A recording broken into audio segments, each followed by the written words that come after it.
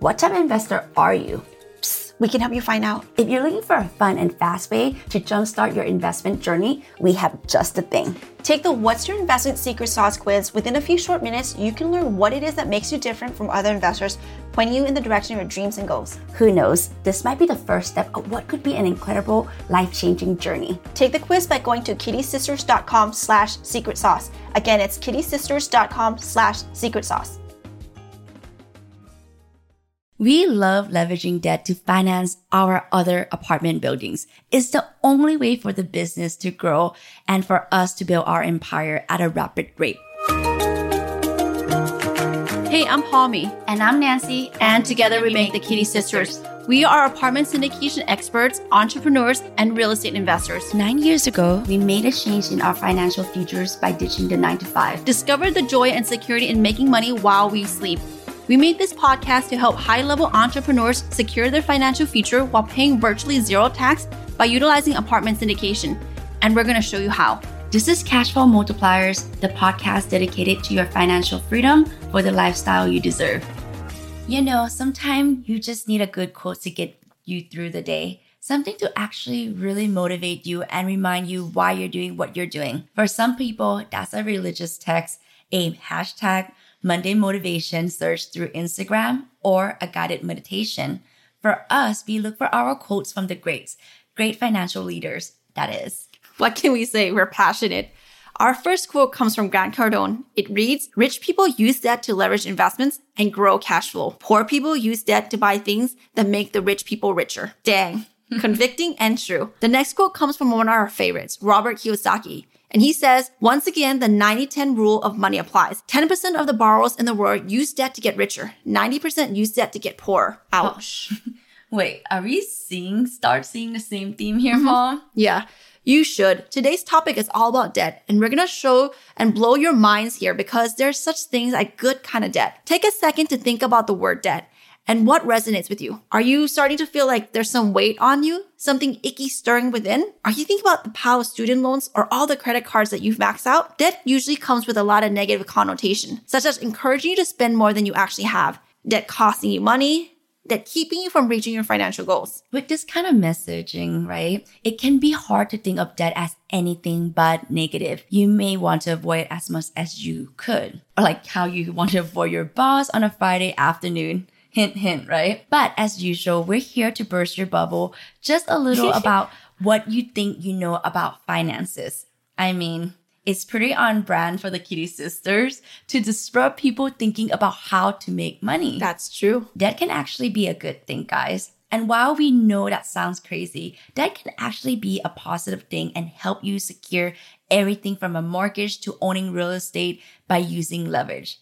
Now, you're going to be hearing the term leverage a lot on this episode, so we're going to break it down for you right now. Leverage is a term borrowed from engineering. In simple terms, leverage makes it possible to move a huge load with much less effort. Like when you see a mechanical setup such as a crowbar lifting huge loads of cement and wood at a construction site. A tiny effort can move anything if it gets a big enough leverage. Debt is the crowbar in this case. And we're here to help you understand why debt can actually be a good thing. We're like Mythbusters, but with money and better style. Yep. Leveraging debt has proven to be something we can use to our advantage, and it's one of the reasons we grew so rapidly when we started investing in apartment syndication. We've used debt to leverage since our very first investment, in fact, our first single-family home rental. Instead of paying the entire amount of the purchase price, we leveraged debt to finance the rental, meaning that we can pay off the mortgage in increments rather than paying the entire thing all at once. So this can be spread out over multiple years. Instead of having to just invest in one property because we put all our money into it, we were able to use debt to leverage to buy multiple rental properties, all with positive cash flows. Okay, so let's break it down into some real tangible advice. What's the difference between good debt and bad debt? Good debt may be considered an investment, versus bad debt, which is not considered an investment. Good debt is also used to finance things that will increase in value.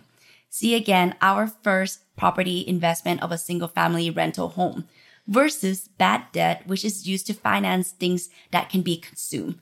Good debt's example include rental mortgages or any asset that will help put money in your pocket.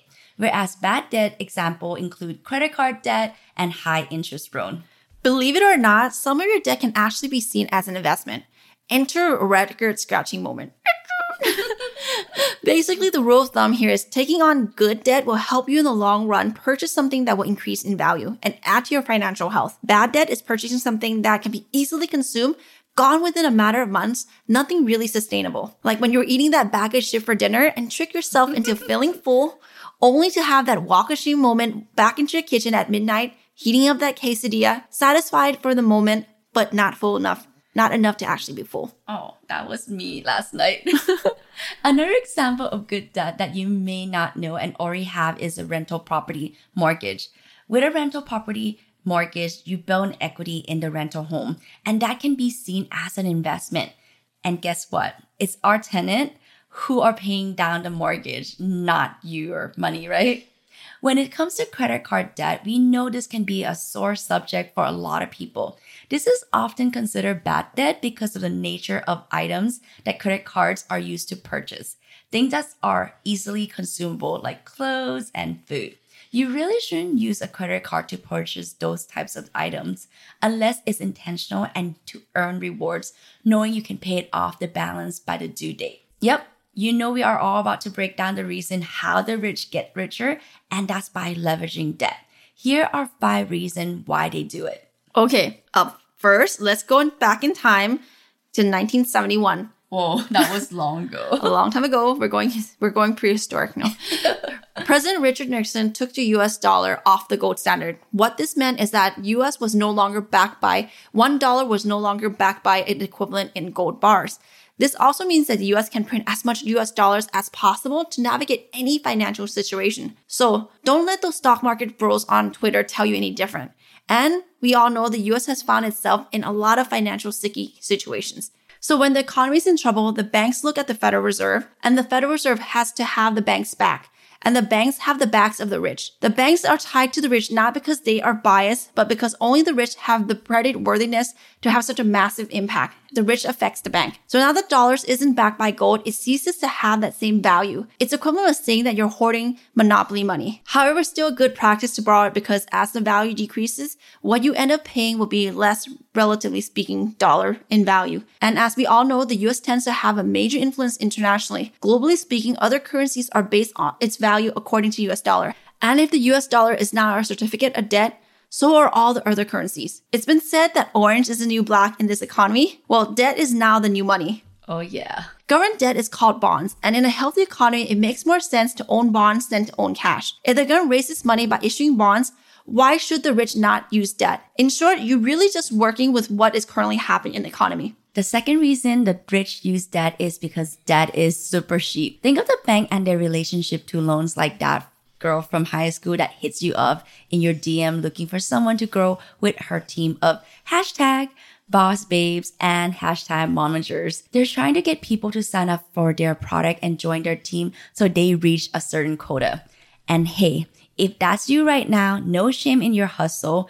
You're just doing what has proven to work for some in the past, right? The same goes for the bank. They have a quota with how many loans they must give out each year. And because they are the primary way banks make money, the interest in these loans is their profit. This makes banks more willing to give people loans who want loans since they feel the pressure of making money. Of course, banks do turn out loans to unqualified people, but their favorite way to make their money work for them is to run towards qualified people. And those people are the rich. They offer loans at a way cheaper rate to the rich, and bigger loans means cheaper rate. So why use your own wealth when on your latest business venture when you really can get money at a cheaper rate from the bank?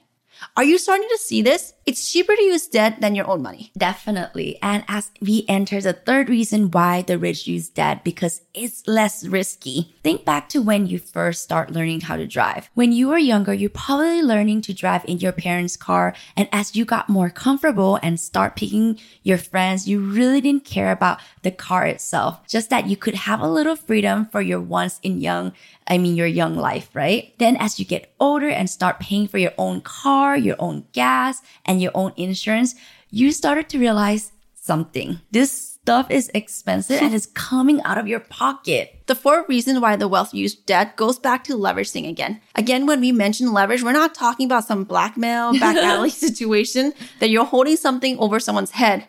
Well, trust us, we watch a lot of true crime too. Debt is leverage in the financial world. And with personal wealth, you can double or triple what you have. But if you use debt, that insane multiples can become 25x, 100x, even 500x or more.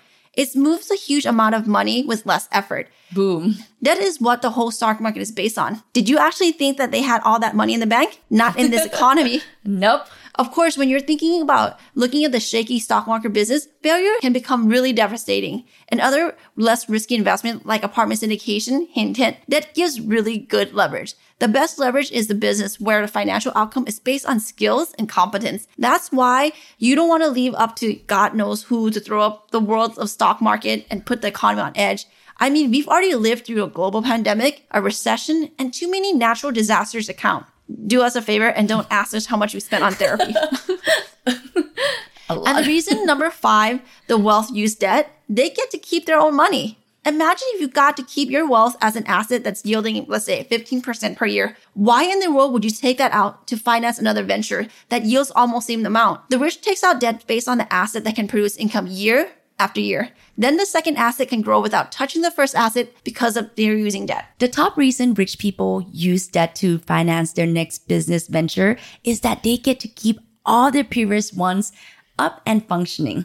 They can build a second and a third business without touching funds from their first business. It sounds kind of ridiculous, but in some way, this is the closest thing to actually playing with monopoly money in real life situation. Purchase Broadway while 42nd Street is thriving and not having to pull from those funds. Sure, why not, right, Palm? Mm-hmm. And of course, for us, our favorite way of making money is through apartment syndication. We love leveraging debt to finance our other apartment buildings. It's the only way for the business to grow and for us to build our empire at a rapid rate, right? So we'll close this episode with a story. One of our recent apartment syndication investments, we purchased the property for $32.4 million and the loan was $27.7 million, aka leverage. Way too much for us to purchase with our own money. Really, Palm? You don't have $27.7 million in your bank account? You know what? You're right. I have it in my pocket here. Prior to closing, the value of the property shot up by $5.4 million, but the debt remained $27.7 million. It stayed the same. The loan, the debt amount didn't even go up, even though the property value had already risen. Most of our apartment syndication loans are interest only, by the way, which means that instead of paying down the principal, we actually get to send the cash flow directly to our passive investors because we're only paying the interest. Furthermore, our loans are non-recourse, meaning that the apartment building itself is the collateral, not our personal property. Unlike single-family homes where you as an investor have to sign on the loan to benefit from the income, in apartment syndication, passive investors don't have to get their credit pull and don't have to sign on any loan. We pay a small portion of the building, but we get the benefit of owning the entire building, including the massive tax benefits. That is good when it's done on the income producing asset that covers more than just the mortgage payment. It's also able to fund the lifestyle you deserve and secure financial freedom.